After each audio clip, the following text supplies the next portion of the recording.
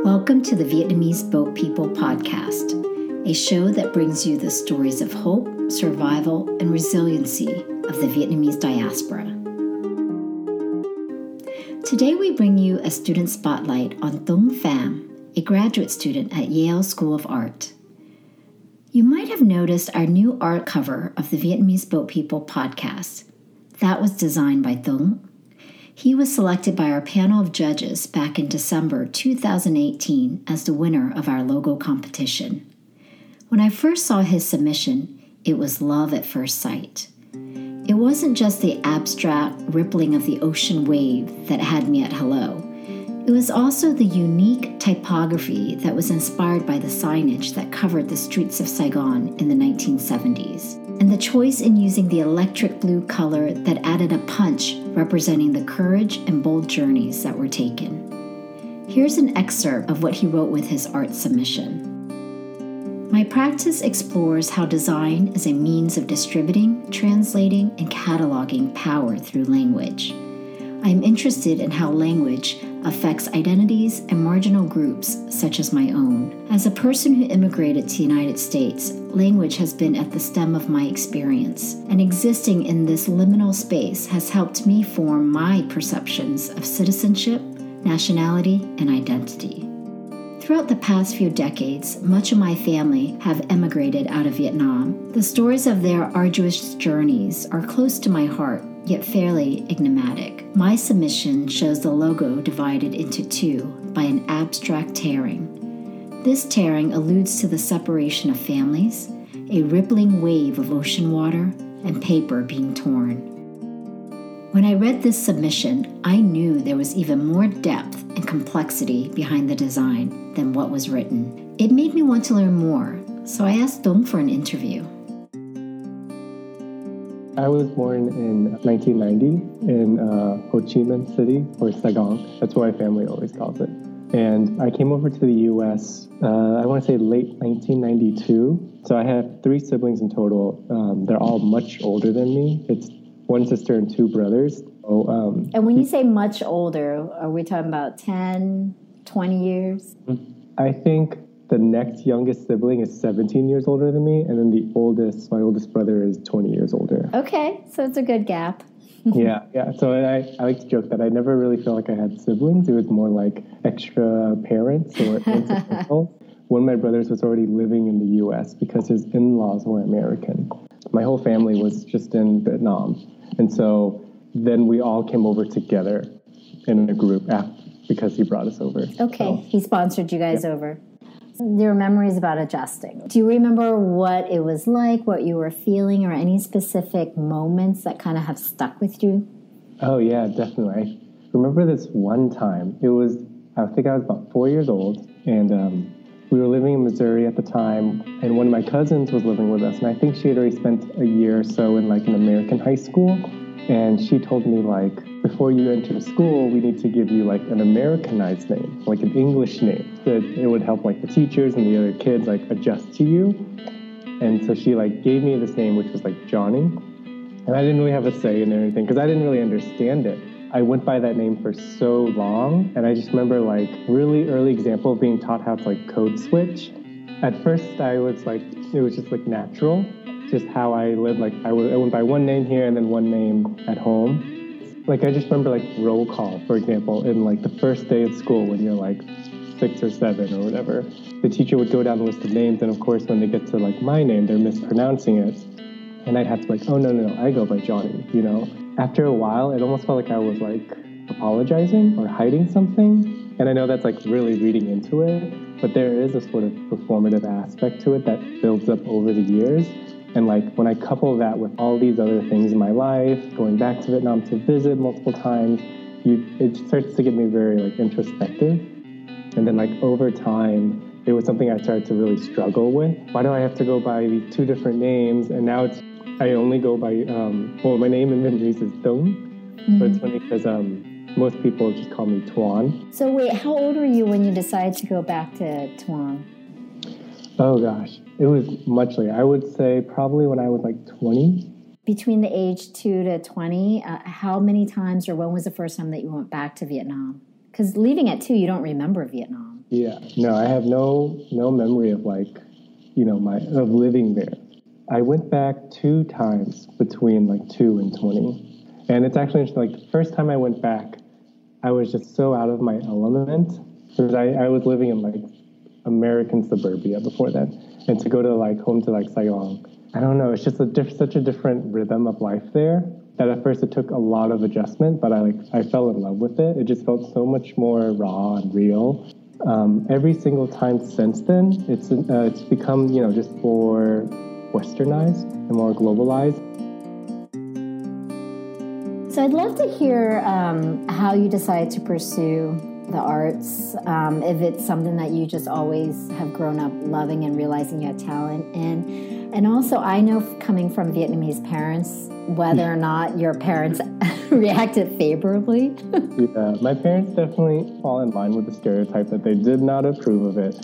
And they wanted me to, become like a doctor.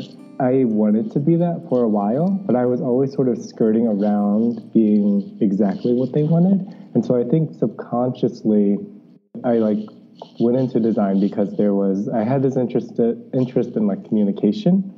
And I think that's sort of something that was like a bridge between like an interest in talking to people and an interest in like using something visual to communicate. And also I think subconsciously I was just trying to move as far away from, there was like a sense of like escapism or something, to be far away from what I knew and maybe also far away from what my family wanted. Yeah, I think a lot of friends I've talked to who are Asian American or just immigrants, there's always like this sense of rebellion. How did they react? Did they finally say, do what you love? It was actually really hard for them at first, and it took a long time for them to sort of accept it. And now they're sort of in this phase where it's difficult for them to understand exactly what I do. So yeah, I think they accept it now, but it's still like an adjustment for them, and they're still asking me lots and lots of questions. I would bet that they wouldn't be comfortable describing it to someone. So on that note, how has being Vietnamese been, or any part of your personal life, been an influence in your artwork or the things that you create? It's actually been a big influence for me because I spent a lot of time here sort of exploring and dissecting questions like, how do certain groups communicate with each other, especially like marginalized groups, and also thinking about how like technology and language have the ability to like translate and communicate and document experiences. And I often like draw on my own experiences to like formulate possible answers. So it's definitely something I am interested in and working with, but it has been a useful like sort of like approach to my work. If you had to sort of describe your artistic style in a couple of sentences, how would you describe it? Oh gosh. I feel like for a lot of people, design acts as like this commercial service. And that's largely the capacity I worked in prior to coming back to school. And I think looking at design that way was really stifling. I'm back in school now and I'm trying to almost unlearn some of that rigid behavior. I guess to describe my style right now would be to be a lot more loose about what I do and make, and trying to convey things, I guess, in a more challenging or not literal way. But I try not to think too much about like having to have a style. It's more about an approach for me, maybe. The question about like greatest influences in terms of like, I could actually name you like 2 Vietnamese entities I've discovered and followed in the past few years. One of them is an artist. Her name is Hung Ngo. I think her words are like, non-fluency is like a site of like survival, resistance. And it was really beautiful hearing someone talk about something that's really negative and casting it in like a still vulnerable but very positive light. So I love that approach. When I started the Vietnamese Boat People project and the podcast, one of the things that I really wanted to make sure it was just a bunch of sad stories. And reflecting on it differently, I think, has always been what inspired me. And so that was one of my things, is I want to share these stories so that they are inspiring. They're told by people who aren't sitting there saying, I feel sorry for myself, but they're sitting there saying, wow, I can't believe I lived through that. But it's very much kind of, I relate to that message. It doesn't have to be dark and sad just because that moment in time was dark and sad, right? Like these stories can be told in a very different tone and be very inspiring and touching at the same time. Yeah, I think that maybe that's my approach, is trying to really show that things are complex and maybe not just boiled down to one thing. By having that ambiguity, it gives you a lot of freedom too, I think. There's this art collective called the Propeller Group, and a lot of the work they do has to do with like how Vietnam is perceived because of like the media and capitalism. They have this approach that's sort of in between fine art and like mass media art, or like almost like advertising. And they really sort of relish in that ambiguity. And they always talk about how confusion is actually a really good thing because it forces people to reanalyze. Just like a combination of those two approaches is something I really admire. Talk a little bit about the interpretation of your artwork, the meaning behind what you created. So I got an email from David Blackman, who is our director of student financial resources, just saying like, this is an opportunity for scholarship, and it's for a really great cause. And because I was doing so much work about my own identity, of course, I just saw the word Vietnamese, and I was like, oh, what could this be?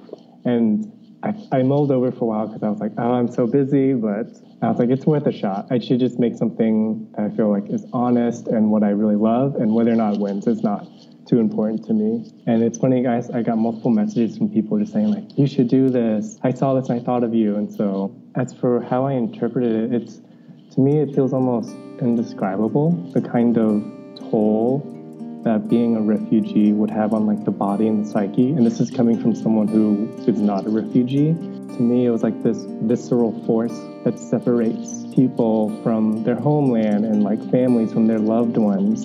And I wanted to make something that could express that. And I know like with the logo, the most apparent thing is it looks like there's this wave that's like bisecting the title.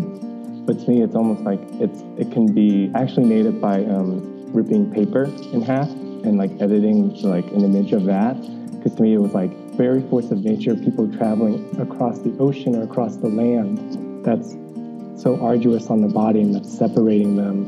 But there's also like people losing like their birth certificates. And so it's just really, I wanted this sense of like violence to it because it's something that reverberates throughout, communities and generations, but also something that was still beautiful and, like I said earlier, maybe a little ambiguous to exactly what it is. And then when you look at the torn pieces in the ocean, that's, I think, is my favorite part because it's a very subtle representation of, it's not about physical losses, but sort of the bits and pieces of your emotions, yourself, every bit of your history, whatever it might be, that was impacted through that journey and that separation.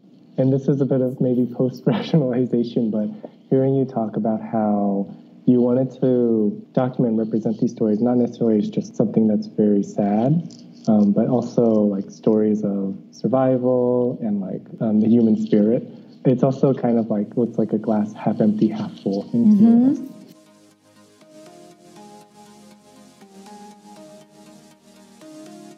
What do you hope people will take away from the project? I thought about this. I think what I would hope is maybe some answers and some empathy. I think a lot of people have a hard time getting these answers from their own family. And so to be able to start to hear other people's stories or, even tangentially feel like you're retracing your own legacy or lineage is really great. So there's that. And then also, I just think if someone's listening and they're not, connected to Vietnamese Boat People directly or indirectly, that they can hear like these are the stories of refugees, and there are other refugee groups that exist today, and their stories, are equally needing to be heard. And hopefully, this gives people like that empathy to listen.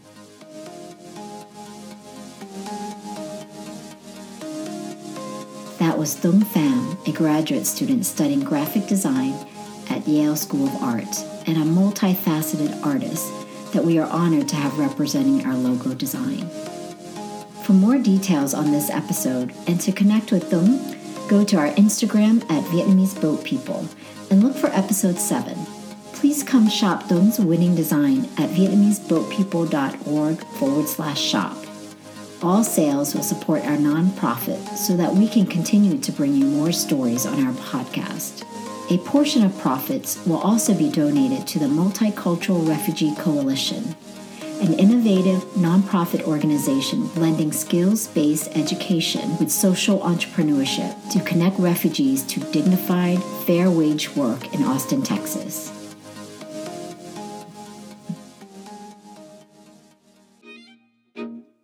I'm Tracy Nguyen Meng, and thank you for listening and helping us preserve history.